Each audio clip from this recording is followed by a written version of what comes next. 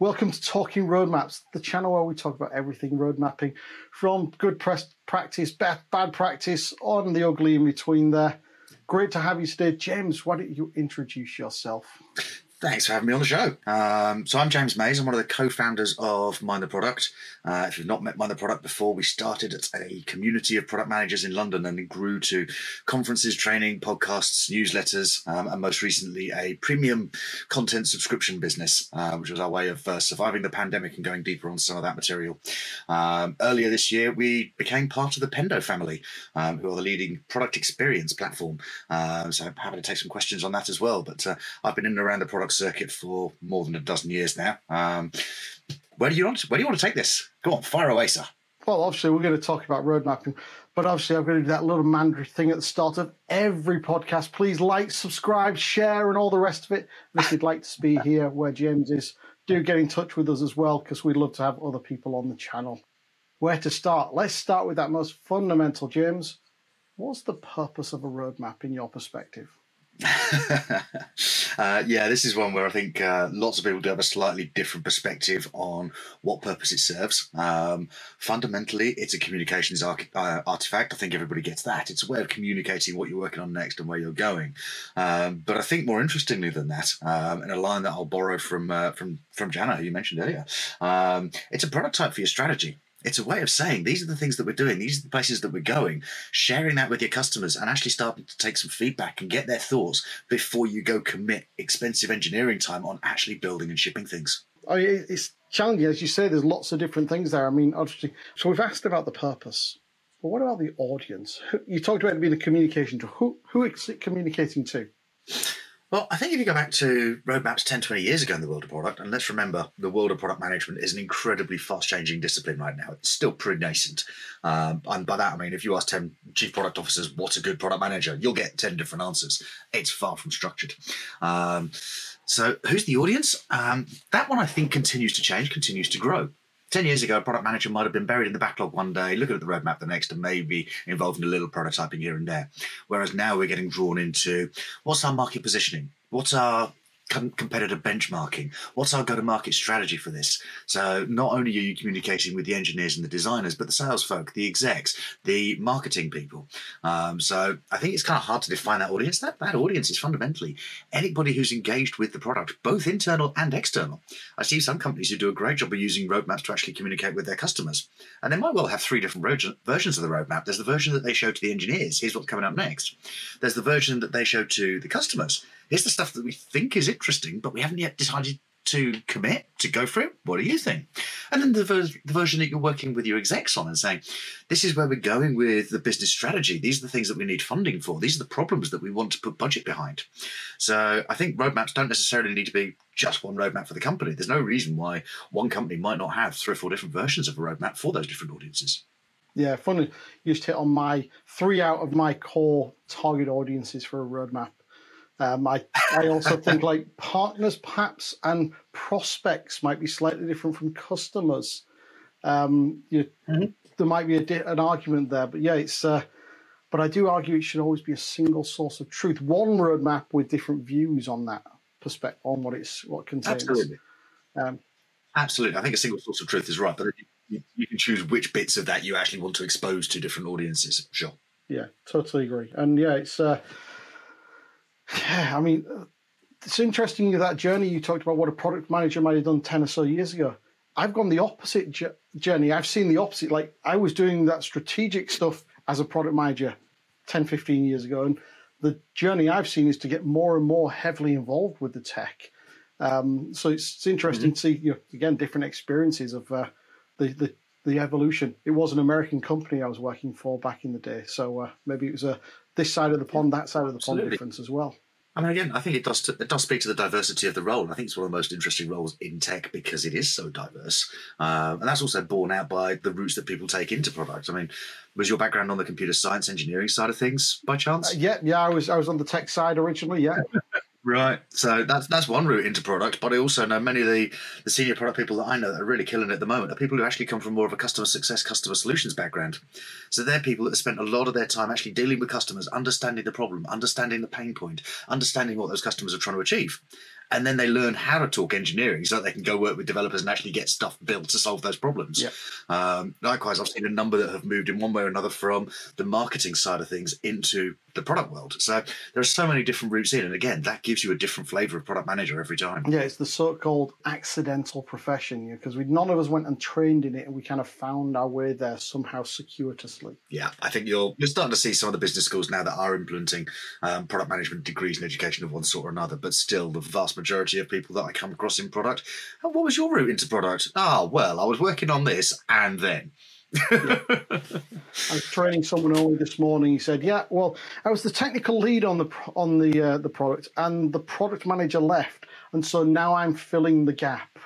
Like, okay, and I'm glad that you're on a product management training course to try and figure out what it is then. Yeah, like I say, there are an awful lot of people who sort of stumble into it by accident, and then within a month or two, they're like, "Ooh, this is interesting. I might stick around." Yeah, I think that was my journey as well. So we talked very much about product people, and we talked about the audience and the purpose. Who owns and maintains that roadmap, though? Is it the product person, or is it somebody else? More often than not, it's going to be the product person, because that is the person who collaborates most widely within most technology units they see. Now, you're going to get feed into that from an awful lot of different sources: the engineering team, the customer success team, the business execs are figuring out what their business strategy is, where they're trying to go. But typically, it's the product manager that I see owning that in most cases. Yeah, there are still a lot of businesses figuring out what shapes of team actually work best for them. And again, I don't think it's a static thing where all organisations have the same shape of team with the same ownership. I'm seeing some teams where one of the key parts of the collaboration is a product manager with a compliance and legal person, as firms assess new markets to go into and figure out how they're going to make it fly.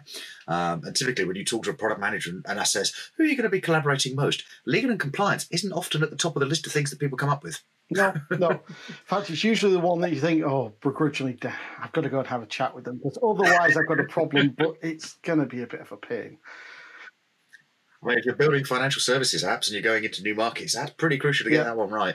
Yeah, I mean, I remember actually one of my old team, he really, really, really wanted to know about contract law and intellectual property. So he wanted to get onto the legal side. It's like, okay, I'm more than happy to fund you on training to figure this stuff out, because I don't want to go any deeper than I already know. And if you want to be my go-to expert, that's perfect. There are some cases where you see that actually making stronger product managers. I mean, I think there are cases where you get product people who've come from, as you say, that computer science or engineering kind of background, where they kind of keep hold of that and they feel like they're still the best person to come up with the solution. And they lose sight of the fact that actually the product manager should be spending most of their time in the problem space, defining the problem cleanly, defining what it is the user is looking to achieve with that, and then actually letting the engineers take an awful lot of that lead in terms of how are we going to solve this? What kind of solution are we going to build, and how are we going to do that? Because the engineers still have a lot of that knowledge, and product people who've come from a computer science background might be moving a little bit away from some of that technology, might not be as up to date as once they were. Yeah. Oh, definitely a journey I went on. It's like, I mean, my challenge became even deeper because I used to write some of the standards for ISO, for example, so the International Standardization Organization, that were for the things our products were ultimately going to implement. And so the engineers naturally looked to me to bring the guidance of, well, how are we supposed to work with this? But it's like, well, I'm not going to tell you that because you're the smart people. I want you to understand it yourself. I'm going to take a step back. If you want to have a conversation in a conference room about how I would approach it, cool. Yeah, that's two humans collaborating. But that's not my job as a product manager. That's just me being, a human that you can talk to. Absolutely. Yeah, I think that collaboration part of it is actually the bit that makes the role most enjoyable for a lot of the people that I speak to. That ability to say, I'm going to work on this one. I'm going to work with marketing and sales and engineering and design. Let's get our heads around a whiteboard and see what we can come up with. And that, every team I speak to that are about to go into that, they're always energized by the opportunity to do that. So I'm going to circle back now. You mentioned OKRs. Now, I guess there's maybe a slightly broader group of artifacts like vision, strategy, objectives. How do they all link into roadmaps in your perspective? I mean, I think I was listening to a number of people in Hamburg earlier this week, talking specifically, late last week, about OKRs particularly. One of the themes that kept coming up repeatedly was a key missing component, which is the initiatives part of things. So people talk about the company vision, they talk about the mission, they talk regularly enough about the objectives. They talk about the key results. What does success look like? What's the thing we're looking to? They don't talk as much about the initiatives. What are the actual steps we're going to take in order to unlock that objective? And that's one of the ones where if you really get into the detail of OKRs and start breaking that stuff down, that's kind of intriguing. I think the other one to throw up is to actually flashing back a couple of weeks to the product tank we did in Lisbon, and one of the guys in the audience was talking about this idea of when you have your OKRs, how many is reasonable, how many is actually manageable. Now, you might take a sort of hardline purist view and say, well, priority is a word that works best in the singular rather than the plural. So when you start adding up multiple priorities, clearly none of them are the priority. So let's talk about that North Star. But this guy in the audience had a particular horror story that I want to share and just put out there very briefly so that everybody's got this one clear in mind. He was talking about a previous organisation we worked for where his team, not the company, just his team, had 46 OKRs. That's how bad some people have got this. That's a point where this is absolutely killing your team. This is not proving helpful in any way whatsoever at that point. I think we've got to start calling that OKR-itis or something like that. We've got to coin a term for that. Yeah. Wow, yeah. 46 OKRs. How do I manage, remotely figure out how I'm driving any of those, never mind which one to spend time or to focus on? And again, so much time going into the documentation that actual progress made has got to be minimal at that point. Yeah. Okay, so we talked about OKRs in particular and OIKRs. I think I did see a post on that following Hamburg. You would have done, yeah. I was definitely called out on stage at one point. Are there other artifacts that kind of link in that or kind of relate to a product roadmap that we need to consider and how they relate? I think the world in general, and certainly the tech stacks available to product people now, are getting an awful lot smarter on customer feedback, making it easier for customers to provide that, but then also providing sort of systems of growing intelligence in terms of how that's triaged and surfacing up the things that customers asked for most frequently, or things that customers perceive might contribute most value to their experience. Now, you can't always trust what a customer tells you. You've got to go do some validation with that. But I think that customer feedback is going to become ever more important and ever more accessible over the next few years with some of the software that's being built at the moment. Our own Pendo teams, notwithstanding, there's a bunch of others out there as well, but some really interesting stuff happening there. And I think if you couple that with the backdrop of actually what's been going on in the last couple of years, you're bearing in mind the pandemic, the global economy changes that we have right now, the difficulties in travel that we're still having, I think it's fair to say that consumer behaviour has changed more in the last 2 years than it has in the last 2 decades. And yet we are further from our customers than we have ever been. It is more difficult for you now to get in a room with a group of your customers and watch what they're doing than it's ever been. So that customer feedback, that product data, the analytics data, in terms of what's going on, what are customers doing, what are they trying to do, where are they falling out, where are they hitting problems with onboarding, where are most of your support tickets coming from? All of that stuff, I think, is growing in importance and feeding into the roadmap in terms of being able to add its voice to actually maybe this bit's more important than we think, or this bit here isn't a new feature, but we are seeing an enormous amount of support tickets coming from it. So perhaps we should prioritize actually doing some work here, cutting the cost associated with that part of the product. Yeah, and that flow of data suggests a whole growing skill set around data for product people, or at least having associated other, shall we say, disciplines like product analysts and so on to help us make sense of it. Absolutely. I think one of the themes that we've heard very, very strongly over the last couple of years is the growing importance of product ops. People who actually focus on the tool stack, the data, what we're collecting, how we're collecting it, who else within the organization needs to see it, how we're going to empower them to not just get the data, but then understand it, draw useful, meaningful insights from it and go and action that.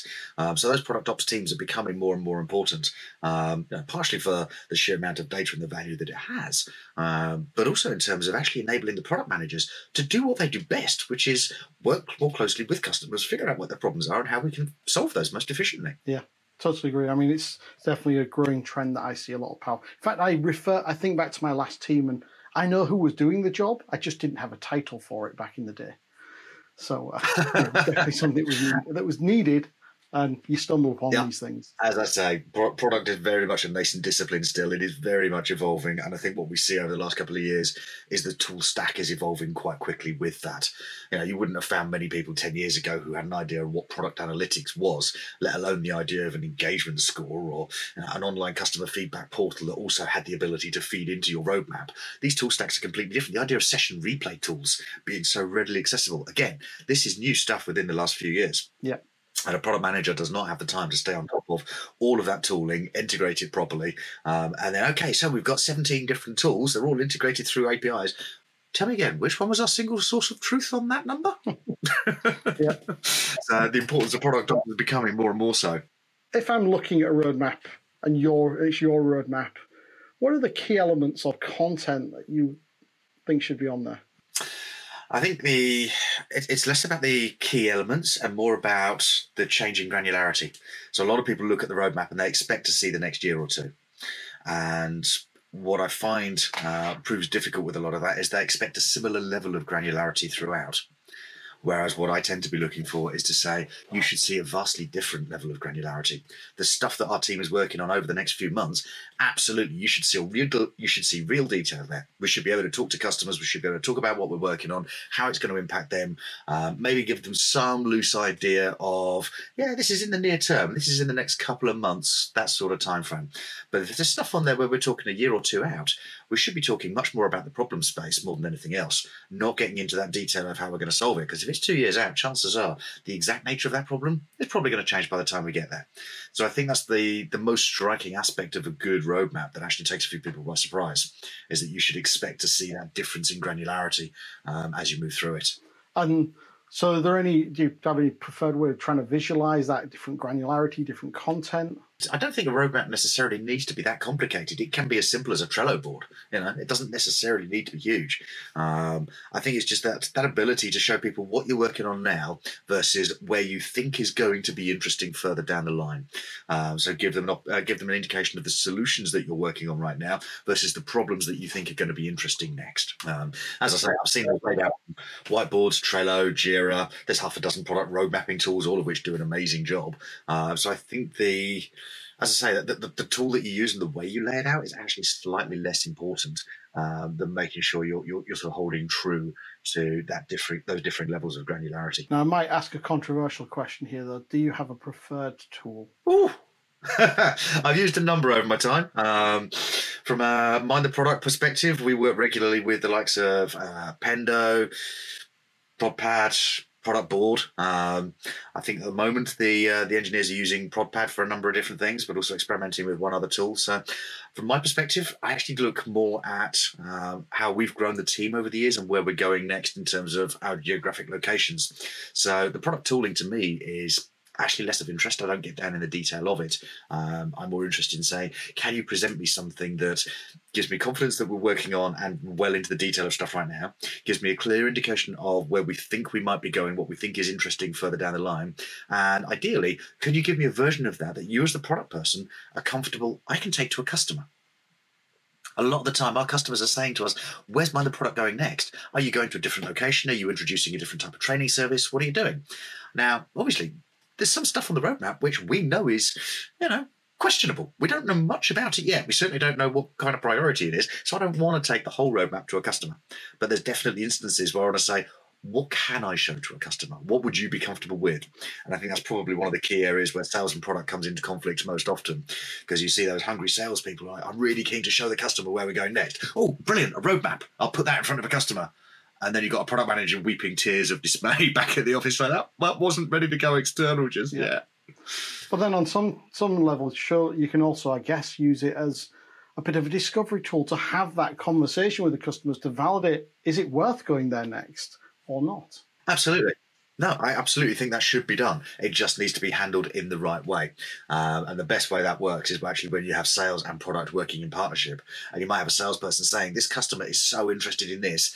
Can I show them the roadmap? Can I tell them what we might be doing here? That's an opportunity for our product person to say, actually, don't show them the full thing. Here's a little indication you can give them.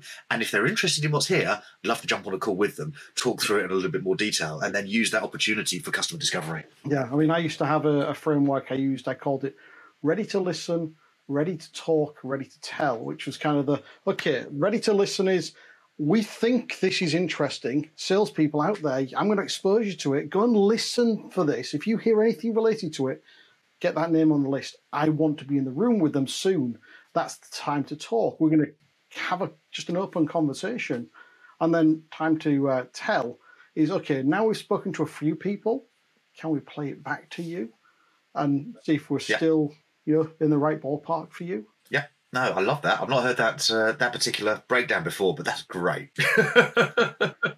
One of my old colleagues in Vodafone, he used to use a simple red, amber, green code for a very similar sort of thought process. Yeah, no, it's beautifully simple. I mean, as well as I do, salespeople are often, they're chasing the tails. They're incredibly busy. They've always got their number to hit, and that's the thing that's most important to them. So if you can make it really, really simple, this is our framework. This is how we do it. You've got that clear. That's great. Love it. I'll be stealing that at some point, I assure you. Yeah. I just try to avoid green. So 1 in 15 males is in the West is like red, green, colourblind. So I try to avoid red, amber, green colour codes wherever I can these days. Fair enough. Yeah. Because it can be a problem. So, okay. Best practice on roadmap. I think you've kind of almost distilled it in a second ago, kind of how you judge a good roadmap. But is there anything else you want to say on what is best practice for road mapping? Yeah, don't yield to the pressure to put dates on there. There are some instances where you need a date on a roadmap. And by way of example, I would say occasionally regulation changes in banking and you need to change a feature in order to comply with the law. Yes, that needs a date. Your engineering resource needs to be crystal clear on when that needs to be shipped by, and ideally some room in there for testing and improvements as needed. But by and large, roadmaps shouldn't have dates on them, because the vast majority of the time, even when that first early release goes out the door, that's still a learning opportunity. You're putting the thing in front of the customer for the first time. Chances are it's a long way from done. So this is why I'd lean towards that cadence of saying severe granularity on the stuff that you're working on near term, but less and less granularity as you move further away. And don't put dates on that. You might well say, towards the end of the year, we expect to be getting towards this problem. Cool. So you're saying latter half of the year. You're not saying in November we'll be working on this. Because if you say in November we're working on this, somebody somewhere is going to hold you to that. Yeah. Now, you know as well as I do just how much stuff changes. Now, I was having a conversation with somebody recently, and we managed to reframe it in a way that was a lot more comfortable for them in their organisation. He said, my CFO, my CEO keep insisting that I put dates on a roadmap. When are we going to ship this feature? When are we going to ship that feature? So we flipped it around the other way and said, there's two questions I'd love you to go back and ask your exec.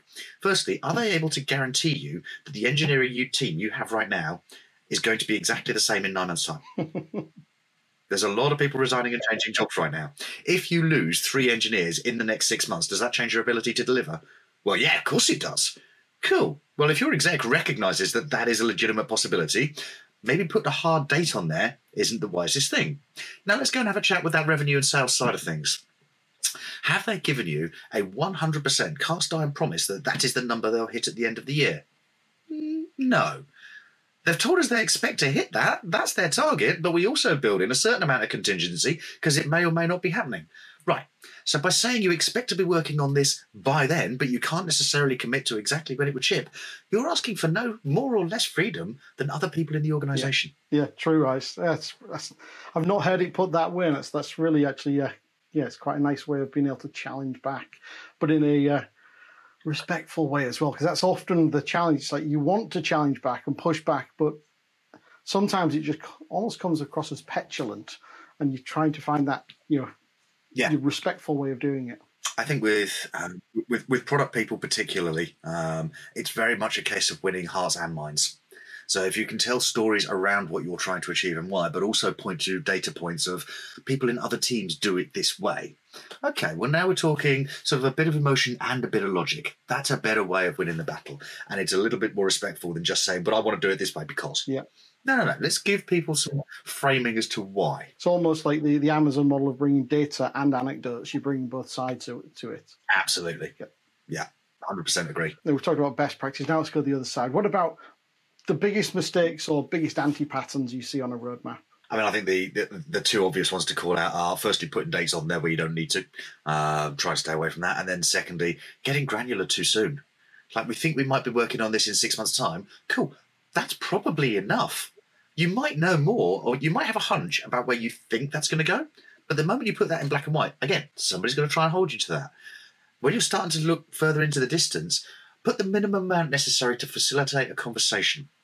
Once you start going beyond that, you're starting to make things public that you may not want to be held to. I love that phrase there, facilitate a conversation. It's one I use regularly. It's like, I often consider that's the product manager's job, is to facilitate the conversation in the organization that ultimately leads everyone to the same conclusions and therefore delivering. I would say there's two key points to it. First is to facilitate that conversation, absolutely. And that happens throughout the organization and externally as well. The second point then, and one of the descriptions of product management that I love most, fundamentally, it's decision-making as a service. And lots of micro decisions. But then there's the argument, the counter-argument there. Does that mean that people are not kind of also choosing to not make decisions, and they're just kind of giving over and saying, product, I don't know the answer, you decide for me, when maybe we should be actually insisting on them taking more empowerment to actually make some more decisions themselves in a frame? We can, but we have to give them good principles and good rubrics by which to make those decisions. And the opening keynote in Hamburg last week with Martin Eriksson talking specifically about the decision stack, how you give people principles against which they can go make those decisions. And I know that's something he's planning a fair amount more work on over the next year or two. But by doing that, you empower your team to say, okay, I know the basis on which we make our decisions. So if I can evaluate this current issue against this rubric, I now can take a decision quickly, I can do so autonomously, and I can do so with confidence. So as a manager, you don't have to make all those decisions, but you can create the environment to empower your team to do that. I generally talk about a good strategy is a plan, a great strategy is a framework. And I mean, the framework provides that context, the guardrails, the things for people to make those decisions. So I think it's very much in the same perspective. Perfect. And that decision framework can be, some fairly simple, very, very high level stuff as well. It doesn't necessarily all need to be down in the details. One of the ones that we drove through Mind the Product very, very early on was a core value of the customer breaks the tie. And the idea behind that is very, very simply, if you're stuck with a question, you're not sure which way to go on it, what would the customer want us to do?